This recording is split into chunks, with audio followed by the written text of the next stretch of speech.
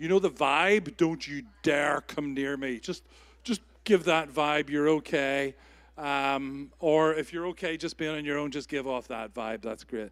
Just lay your hands on someone if you're free to do that. And Father, I just thank you for joy unspeakable that is full of glory. God, I thank you for joy unspeakable right now. Lord, that we would be a people of joy.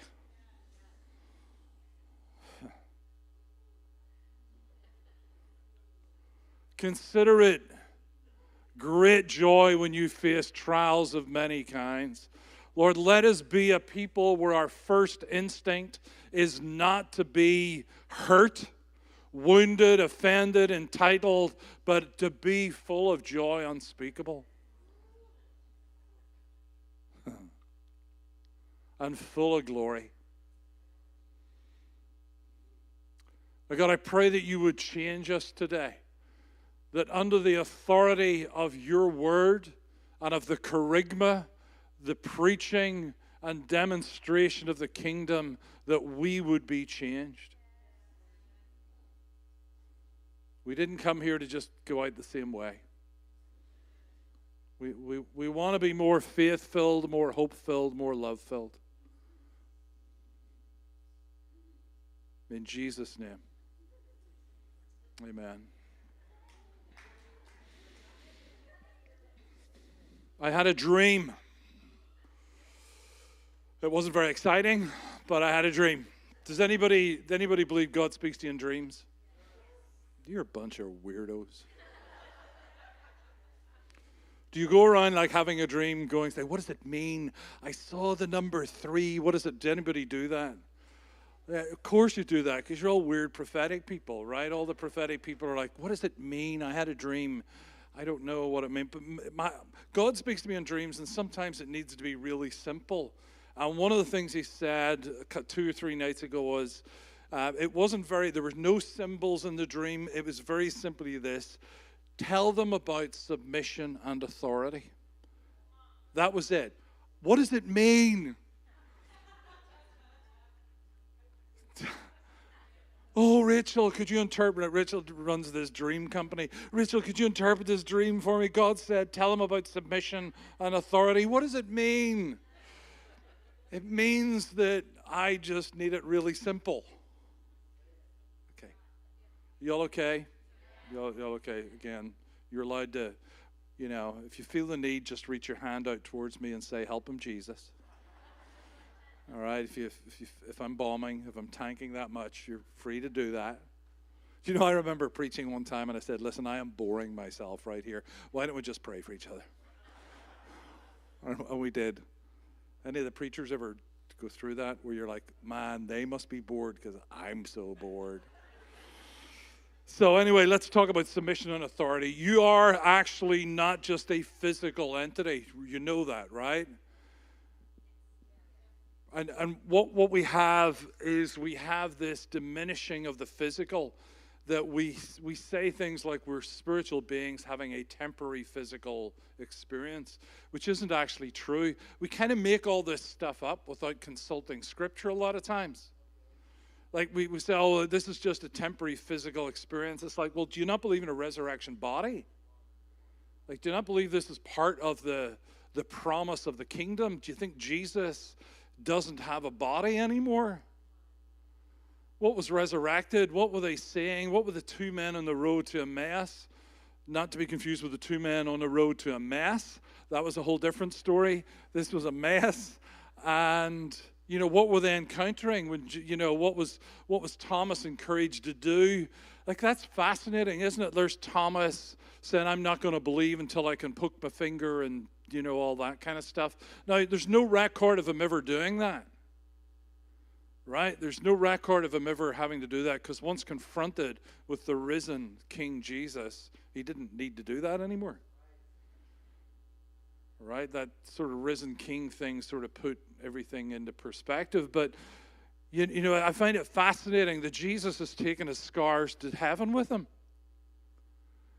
And again, these are things we don't frequently think about, because you're going to take your scars into heaven. But they're not going to be signs of victimhood or abuse, they're going to be signs of victory. Right? These are going to be testimonies of victory and overcoming. Like, that's why you'll walk in heaven with your scars. It's not this like, oh, everything. We don't, yeah. You're not just a physical thing, right? You're not just, you consist of this other part which is unseen. Everything around us consists of these bits that are unseen. If you've walked into a supermarket and you're confronted with all the atmosphere in the supermarket and all the memories that are there, you're confronted with a bunch of unseen stuff, but you still experience it, right? You understand, our son had the privilege of visiting Auschwitz a couple of years ago. Do you know there's no birds that fly over Auschwitz? And scientists kind of go, I don't know. Maybe there's a smell. Or maybe there's just some real hurt on the land. Maybe it's the memory of atrocity that they're going, I'm staying away from this, whatever that is, right? Maybe the blood of innocence is crying out from the land. That seems very biblical. But it's unseen. So because it's unseen, we have this tendency, even as spiritual beings, even as people who have been born again in the Spirit, we have this tendency to simply be materialistic, rational, scientific, and if I can't see it, I don't believe it. Do you know how we know that? So, I said this earlier, and I'm not sure if I have a good term for it, but I've been a professional Christian for about 26 years. Right? I don't really know what about, because you're all in ministry. Right? When I was a police officer in Northern Ireland, I was in ministry. By the way, can I just say that summer camps and all that, some of your childhoods were totally different than our childhood. Totally different. I remember playing golf with this guy, and he's like, yeah, grew up in Pacific Beach. We come home from school every day, went surfing, surfed until, it was dark, and then come back. And I'm like, yeah, my childhood was totally different. You probably don't want to know about it. But I slightly digress. What? Yeah, sorry. I've been a professional Christian for 26 years. So we're all in ministry, right? We're all in ministry. Professional Christian, 26 years. And during that time, we've had the privilege of teaching people everything to do with how to give and how the kingdom gives. So we mention teruma, or your first fruits, and everybody gets a little bit offended. Not everybody. Some of you mask it really well. I give my own way, the way the Lord has led me. The Lord puts it on my heart and I do that. That's how I do. That's awesome. That's called independence. Which kind of worked in 1776, but it hasn't really worked it's not in the Bible. By the way, who watched the coronation or a little bit of the coronation yesterday? Any regrets, any repentance that wants to? No? Okay. Moving on. It's kind of like teaching people that what I need you to do is I need you to submit to something that's outside of yourself. That's what first fruits does. First fruit is an act of submission that there might be a better idea than you have. And what you're doing is you're actually submitting your entire finances to something else. Same with tithing. I don't think people should tithe anymore because we're under the new covenant and all that. That's great. Honestly, have it your way. Just don't come to me when you're miserable and all that. Anyway, I used to ask people would ask me for, like, can I come and speak to you, pastor? And I'm like, don't call me pastor. I'm not a pastor. I'm a leader. It's a different thing. If you don't know the difference, maybe you're feeling some of it at the minute, right? I'm really stuck, Pastor. Ian, I'm really stuck. Okay, are you tithing? No. Okay, fix that, then come back to me. Like, that would be the number one question, because it's not about 10%. It's about a heart. It's about a heart that says, actually, in submission, there's something else that goes on in an unseen place that's very important for my well-being. and for the well-being of my family and for the well-being of everybody, the well-being of my ministry, the well-being of so much. Like, you do understand that Christianity is based on submission. It's not based on science. It's not based on, well, let me tell you how God could have made this in 7 days. That's not what Christianity is based on. Christianity is based on the submission of the will of a son to his fathers. Without that, we wouldn't be here. And yet, the minute we start to talk about submission, we're like, oh my goodness, we're going to be abused. This is a cult. I've joined a cult. Listen, I was going to make a sister wives joke there, but I won't move on. Do it. Sorry, that's mine. Jesus left the upper room with his disciples. This is from Luke 22, and I'm reading from the Passion. Verse 39, Jesus left the upper room with his disciples and, as was his habit, went to the Mount of Olives, his place of secret prayer. There he told the apostles, keep praying for strength to be spared from the severe test of your faith that is about to come. Then he withdrew from them for a short distance to be alone. Kneeling down, he prayed, Father, if you are willing, take this cup of agony away from me. But no matter what, your will must be done. Okay, going to get into the Trinity here. Do you think Jesus' will was at odds with the Father's will? So what's he saying? Like, what's he saying? He's like, hey, would you take this cup of agony away from me? But whatever happens, it is your will that is preeminent. It has to be first. First matters. You understand that by doing the first fruits, all you're saying is, your will matters. Now you can get into the, well. That's great. This is something that's been going on for 5,000 years. More. Right? And you might have a better idea. That's great. That's not my point. My point is that the ultimate expression of Christianity is the submission to somebody else's will. Because you will never walk in the authority that you're not submitted to. If you have ever worn a uniform, you know that that's true. You will never have the authority that you're not submitted to. You will only have the authority that you're submitted to. I have this tattoo. Can't see it all. It's exousia. It's the Greek word for authority. Very, very important, because what we're doing is we're looking for more authority in our lives. We're looking for more financial blessing. We're praying for checks in the mail, declaring checks in the mail, and God's saying, but I've given you the power to be wealthy. Well, I don't know how to access that. It's because you've never learned to submit. In fact, it's a bad word, because immediately we think of, well, I'm becoming less. Was Jesus less than the Father because he submitted to the Father's will? That would be heresy. And yet we feel it is. Well, if I have to submit, Listen, I tell Rachel we do this prayer time every morning, and I affirm the fact that wives, submit yourself to your husbands. If you believe that's true, 34 years, we've never once used that, right? Because this has got nothing to do with the reduction of another person. That's not what submission is. Submission is simply recognizing who the authority in the room is. Like, who is the authority in the room? Like, that's why we come in low. We don't take the place of most honor, the seat of most honor, because we're submitted to who the authority in the room is. Who's the authority in this room? It's King Jesus. And then we get the whole thing. Honestly, to listen to some people, you think heaven is chaos. Heaven is full of order.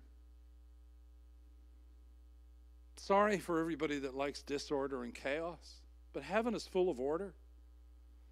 There are 24 elders, right? There's 4 living creatures. Don't know what they look like, but man, Doesn't even describe them. 4 living creatures, really. That's kind of all we get. Must be scary. There's seraphim and cherubim and powers and dominions and rulers.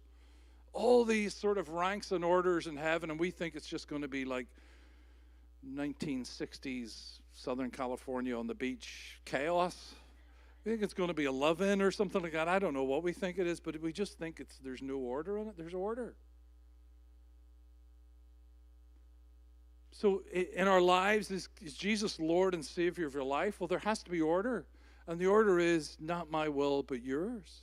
You know, when we say, Holy Spirit, come, we're not saying that the Holy Spirit isn't here. We're saying, your will be done on earth as it is in heaven. That's kind of what we're doing. That's kind of the goal. On earth as it is in heaven. Would your will be done on earth as it is in heaven? Let me... Authority. Matthew chapter 8. When Jesus entered the village of Capernaum, a captain or a centurion in the Roman army approached him, asking for a miracle. Lord, he said, I have a son who is lying in my home, paralyzed and suffering terribly. Jesus responded, let's go. I will go with you and heal him. But the Roman officer interjected, Lord, who am I to have you come into my house? I understand your authority, for I too am a man who walks under authority and have authority over soldiers. This is so flippin' profound. I have authority over soldiers who serve under me. I can tell one to go and he will go, and another to come and he'll come. I command my servants and they'll do whatever I ask. So I know that all you need to do is stand here and command healing over my son, and he will be instantly healed. And Jesus was astonished when he heard this and said to those who were following him, he has greater faith than anyone I've encountered in Israel. It's fascinating to me, the correlation between authority and faith. Like, this man is just saying, I get the authority thing. All you need to do, like, you're a man under authority. This is how the centurion is describing how faith works. I understand that I am a man under authority. The problem is most of us have tried to get out of that at some point. That we think being under authority means like we're less than. And please, I'm not, if you're in an abusive work environment, get out of it. If you're in an abusive church environment, get out of it. I would go as far to say if you're in an abusive relationship, get out of it. This is not about justifying abuse. This is about saying that if the devil wanted to destroy your capacity to submit and be under authority, he would do it by introducing these things. So that we react to error, and as a result, we get nothing but error. Just by saying, okay, well, the devil's using that for that, therefore I'm not going to be part of that. No. This is how the kingdom works. The kingdom works by being under authority and then having authority.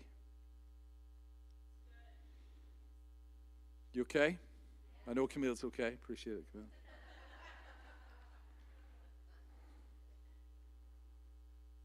This is how the kingdom works.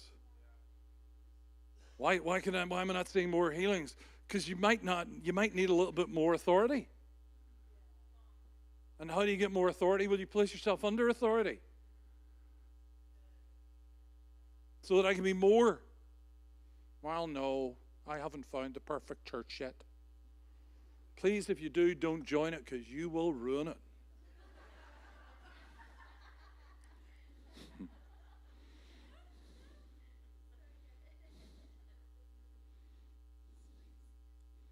Spicy Ian.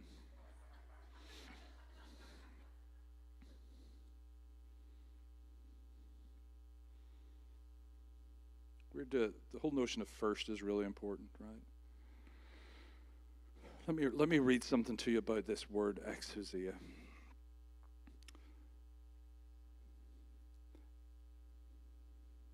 It's taken from a word which means privilege. It means force, capacity, competency, freedom, mastery. But in the whole thing, like explicitly in the word and in the words that it comes from, it talks about jurisdiction. Exousia, the authority that you have as a believer, is jurisdiction. So what you're doing is you're saying that the kingdoms of this world shall become the kingdom of our Lord and of his Christ, but it will require those kingdoms to bow their knee. It requires these things that, like sickness, must bow the knee to a superior kingdom. This is what submission means, right? That it means that the kingdoms of this earth, all the kingdoms of poverty and hopelessness and despair and division and all the little victimhoods that we're trying to create, that the enemy is trying to create, they must submit to a superior kingdom. Impossibilities must submit to a superior kingdom. And we get to model that. Sometimes I think we think we're going to take the kingdom by using the weapons of the enemy. Dissension, fear, argument. You know, it's funny, it says in Philippians that we're not to be argumentative.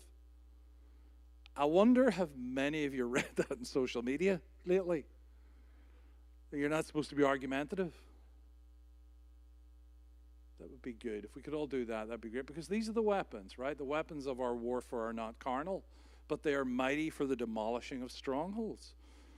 We were at a conference, some of us were at a conference the last couple of weeks, and it was very powerful. And if you weren't there, nah.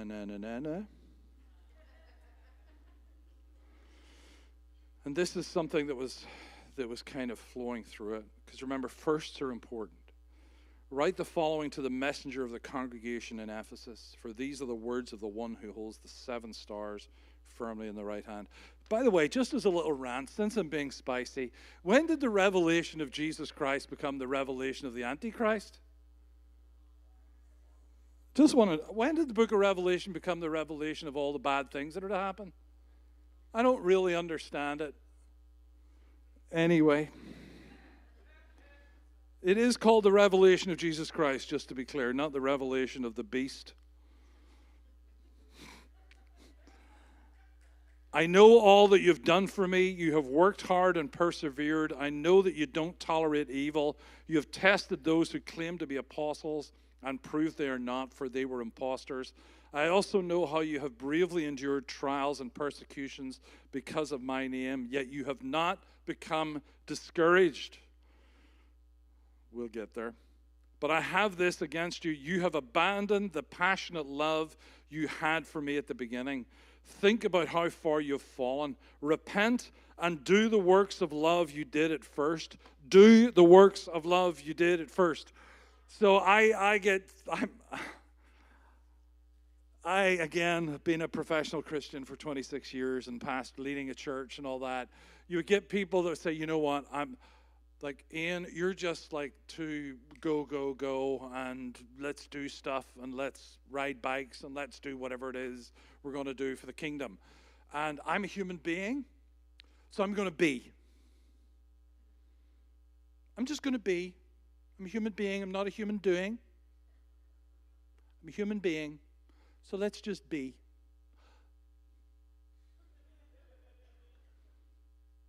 And they would quote this verse, get back to your first love. We have to get back to the first love.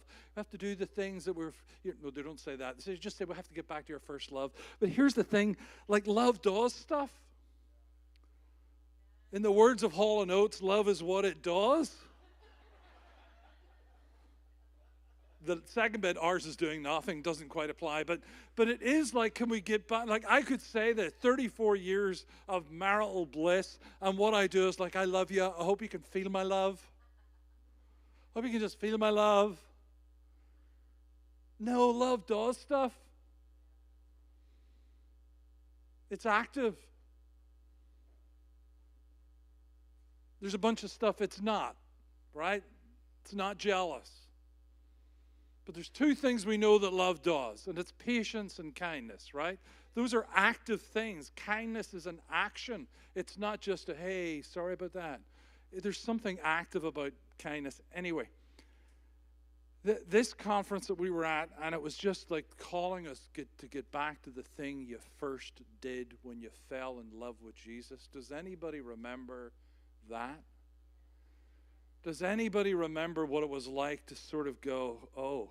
And I know some of you were saved out of depravity when you were 3 years of age and maybe haven't really experienced a bunch of that. But I'll tell you, from someone who celebrated his 43rd birthday in the Lord, as a 15-year-old, I have been brought back to that moment at 2:30 in my bedroom when I was 15 and lost and lonely and broken and no hope and none of that. No, won't go into it. Just in a really dark, dark place.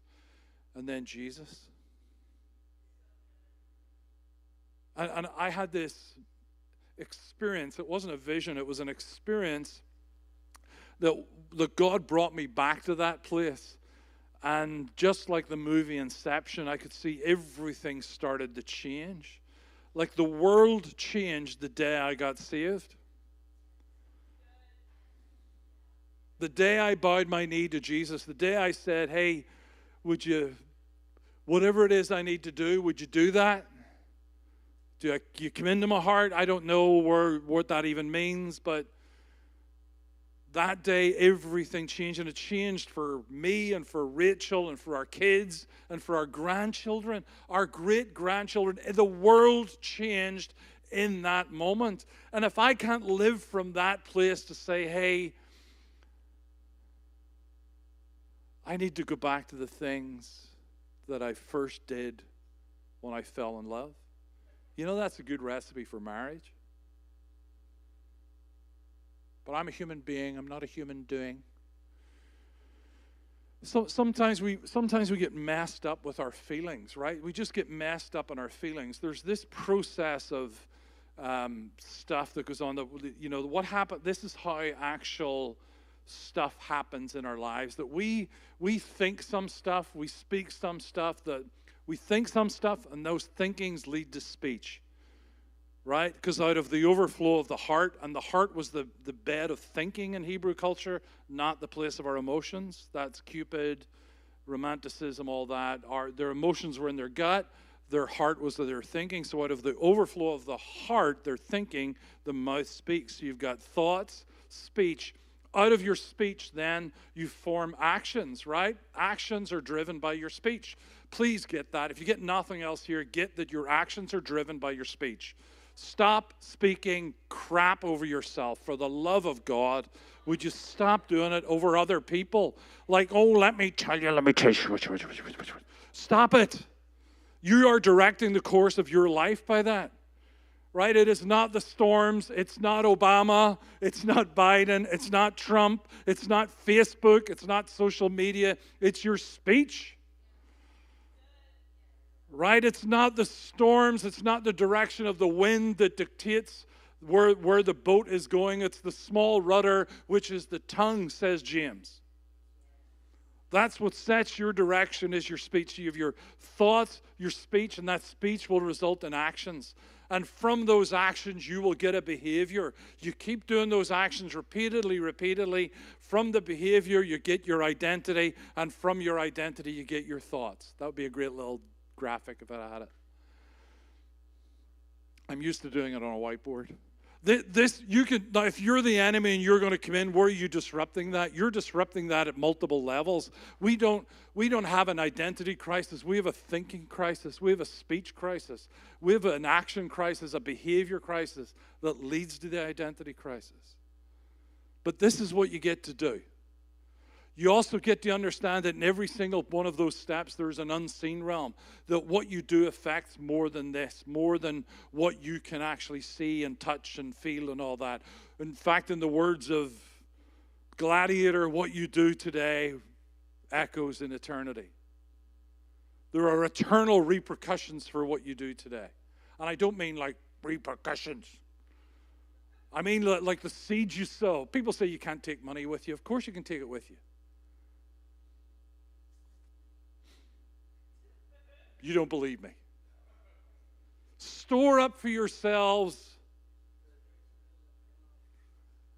Apparently you can take it with you. Apparently, you can take treasures in heaven with you.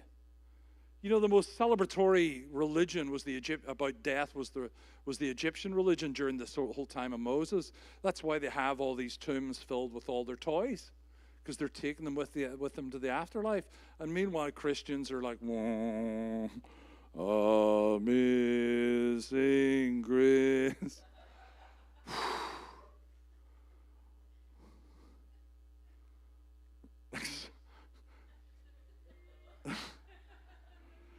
Because we think that anyway, we can't get in there. We think death's the end, even though we're like Jesus conquered death. We behave like death's the end of it all.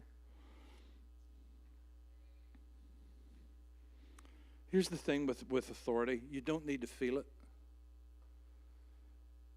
Walking in authority does not require you to feel it. It requires you to think it, speak it, let it influence your actions, let it influence your behavior, let it influence your identity, and then we start the whole thing about you don't need to feel it. Oh, let's feel the authority. Oh, do you feel the authority? Oh, I'm feeling the authority. We don't need to do that. You just need to move in it. And then when it doesn't happen, you need to not let that chip away at what you believe about the authority. It's the authority says this is going to move. This mountain is going to move because I say so. Say so. If you speak to this mountain, it might be time to remind the mountain of your authority.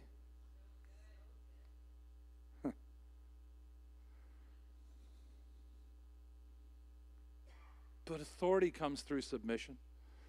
And every like, not my will, but yours. You know what? I'm going to, whatever the decision is, I don't want to go into specifics but whether it's finances, career, love, kids, and I do think there's something on kids. I think there is something about kids, and you know, Rachel even mentioned it earlier, that some of you might be worried about your kids. You need to submit to him.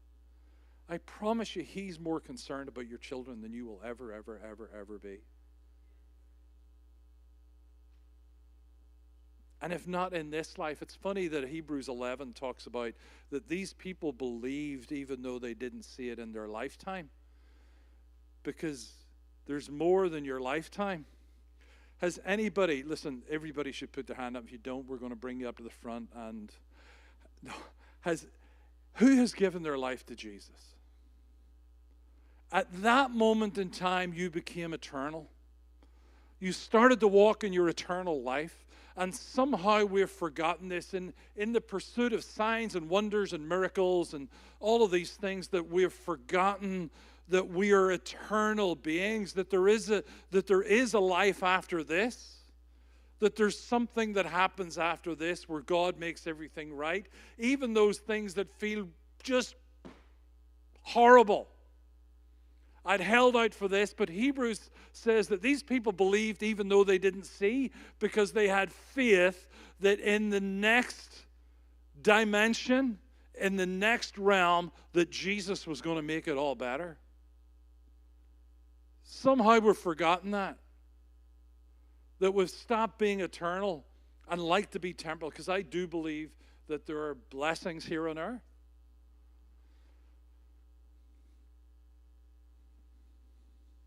But we're submitted. We submit. Right? We submit. And listen, if you're telling me that, you know, I submit to the Father and I don't submit to anybody else, I'll not submit to no man, then I would suggest that's wrong. I just would, because there's order. And I promise you don't have the authority in my home. You have zero authority when you come into my house. And if you don't believe me, try it. I have a couple of friends called Smith and Wesson. And the Holy Spirit, of course. Right? Like, you have no authority in my house. I have no authority in your house. I don't get to come into your house and tell you how to raise your children. Right? So even when it comes to this house, there's authority in this house. And yes, the authority is all to do with Jesus, but he has delegated that. I'm thrilled that you've funded Micah and Borney's cruise. Like, I'm thrilled because there's an honoring of authority. They are your most precious thing, right? They're the thing that is most precious, not because you're not precious, but just in this house they are.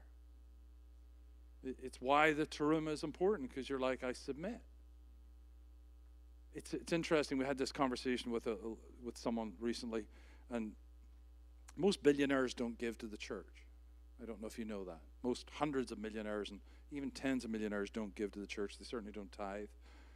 And part of that is because they miss the submission piece. Because, they're wired to make money. They're wired to care about their money. They're wired to have an influence. This is what they're wired to do. But the problem is, in Scripture, when people were giving to God, they laid it at the feet of Moses. And in the New Testament, they laid it at the feet of the apostles. Right? Because there's an act of submission, not of control. Not of, I need to make sure that I know where this money's going. Because this is if you read Scripture with this lens of submission, you'll see it time and time and time and time again. And again, I'm not talking about wives submitting yourself to the husbands, because again, that's about husbands loving their wives as Christ loved the church, which meant he gave his life, which feels a little bit like submission. And then we're all to submit to each other in that chapter. So it feels like we're missing out the big picture by focusing in on one little scripture. And the big picture is like we're supposed to be preferring one another, etc. So why we're not walking in authority? Like, there's like 4 words in Scripture that are frequently translated as miracles. Signs, wonders, miracles, and powers. Really, that's kind of it. Signs, wonders, miracles, and powers. Exousia is the authority. It's an ecclesiastic. It's a jurisdictional authority. Exousia is this jurisdictional thing. But then you've got this whole notion of powers. Let me tell you what I think powers is. Can you think of any powers that happened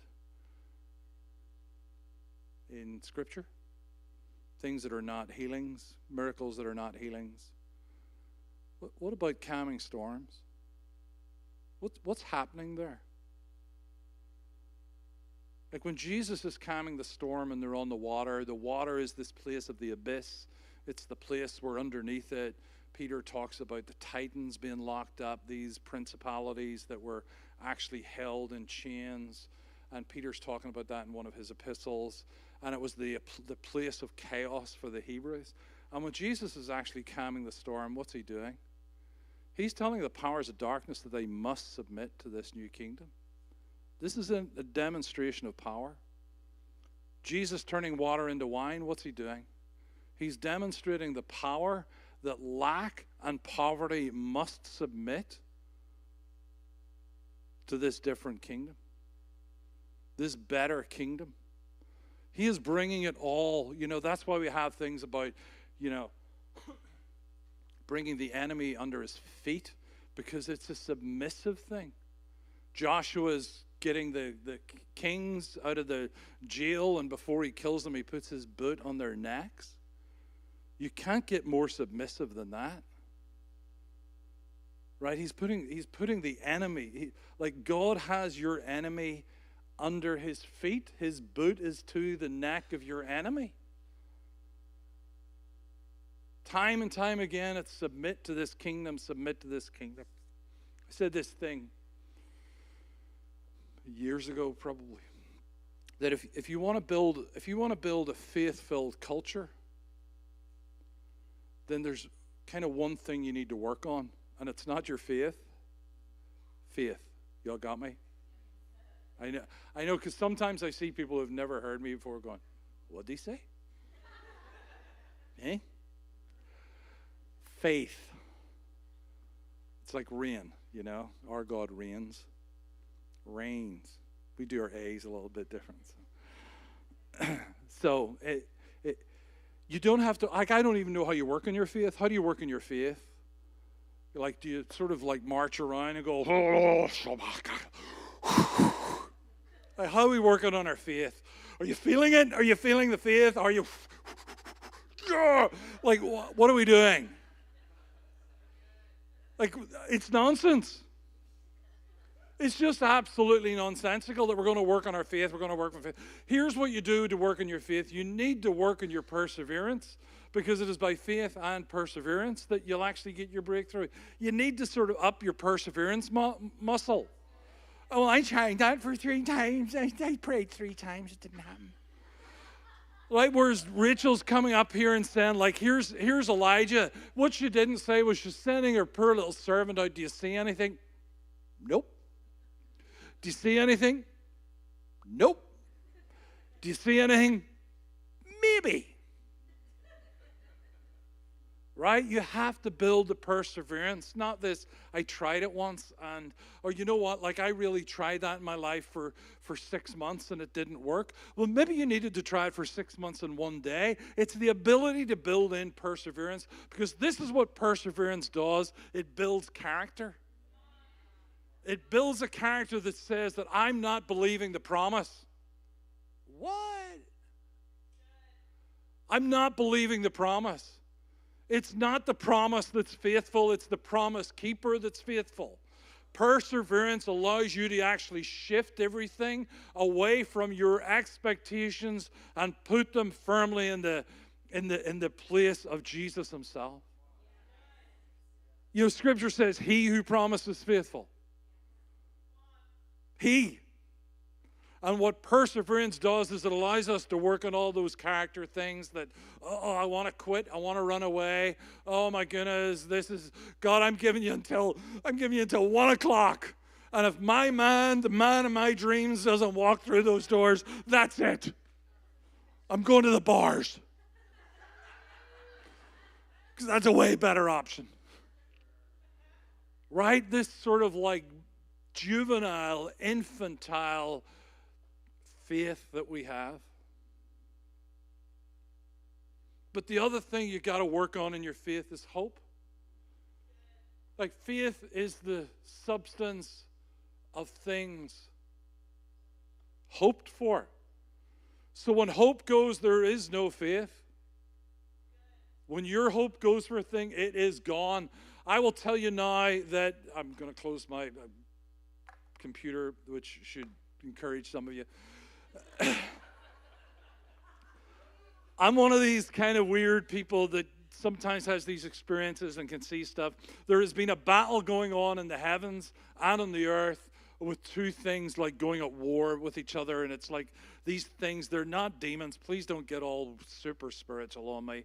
They're atmospheres. They're sort of like prevailing thought patterns and despair that are largely coming from us. And as a result, they come back to us. And what this battle is over hope and disappointment. And it's disappointment that's verging on despair. This is going on, and what's happening as a result is people are getting anxious, people are getting lonely, they're getting isolated, they're getting all these things as a manifestation of the erosion of hope. If you want to build hope in your life, you got to deal with your disappointment. Honestly, I don't know how to do it, other than be face to face with Jesus. Because if we're going to keep burying that down the way I bury my feelings, we're going to keep burying those disappointments down, that you'll have no faith, and then you'll start to accept an inferior theology. I didn't see this happen, therefore it didn't exist, or it doesn't exist. I've stopped praying for healing because there was that one time I prayed for my mom when she died. So I've given up on praying for this. You have to wrestle the disappointment. And you have to wrestle the disappointment by simply taking it to Jesus. It's something you do in your closet, right? It's something you're going to do with, just you and him. It's something you're going to do just like, God, I felt abandoned.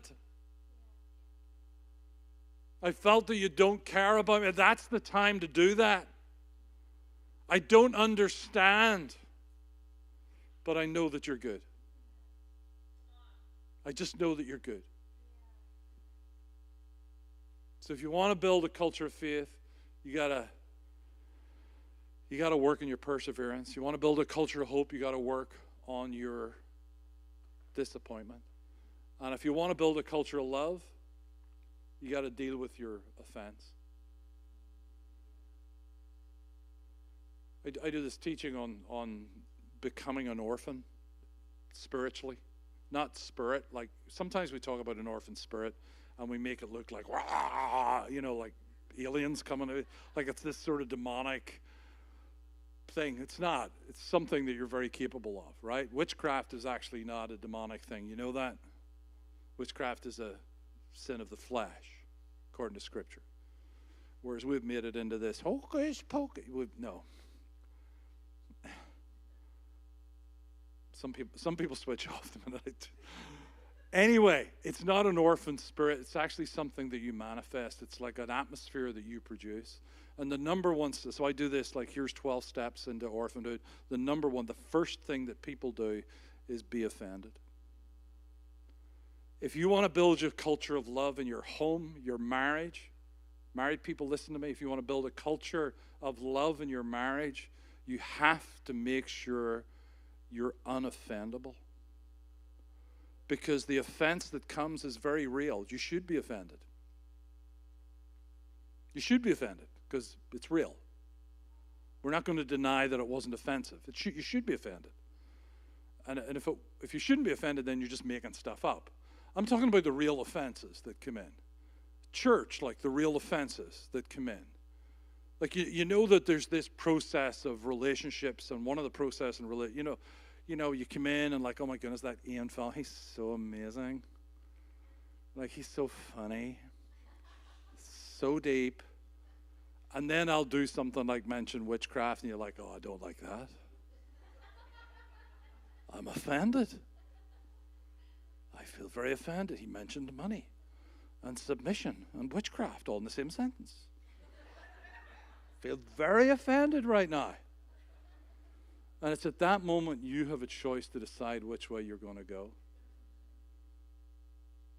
To remain unoffendable. Right? Jesus said, tell John what you see. Right? The blind see, the lame walk, the deaf hear, and the gospel is preached to the poor, and blessed is he who has unoffended me. It's not that you don't get justifiably offended. It's why I think God says, hey, your breakthrough is it's tied to your money and submission. Because if there's something that's going to offend you, it's probably in there. Your breakthrough is tied into you not doing your own thing. I know you've done it for the last 50 years, but your breakthrough is tied in you not doing your own thing, but isn't coming under somebody else's authority. And please, don't blame me. I'm just the messenger. Let's stand.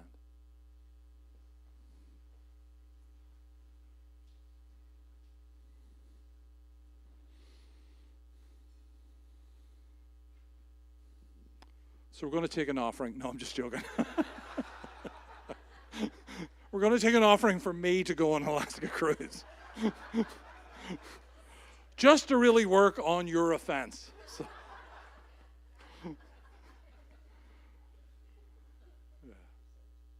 So Father, I thank you that the weapons of our warfare are not carnal, but that you have given us weapons. And that those weapons are largely around faith, hope, and love. And God, I pray that we would leave here today absolutely convinced that you are good and that your love endures forever. That we would be 100% convinced. It doesn't even have to be 100%, just a little bit more convinced than we were when we walked in, that you're good and that your love endures forever. And God, that your plans for us are good and not for evil. And God, for those of us that need that hope injection, we don't know what it looks like, and we confess that we're a little bit afraid to hope. But I know that you would say to each and every one of us that this is not the end. This is not how it ends. I want you to hear that as if it's the Lord speaking to you. This is not how it ends. That your life is not over. The die is not cast. But that he who promised is faithful.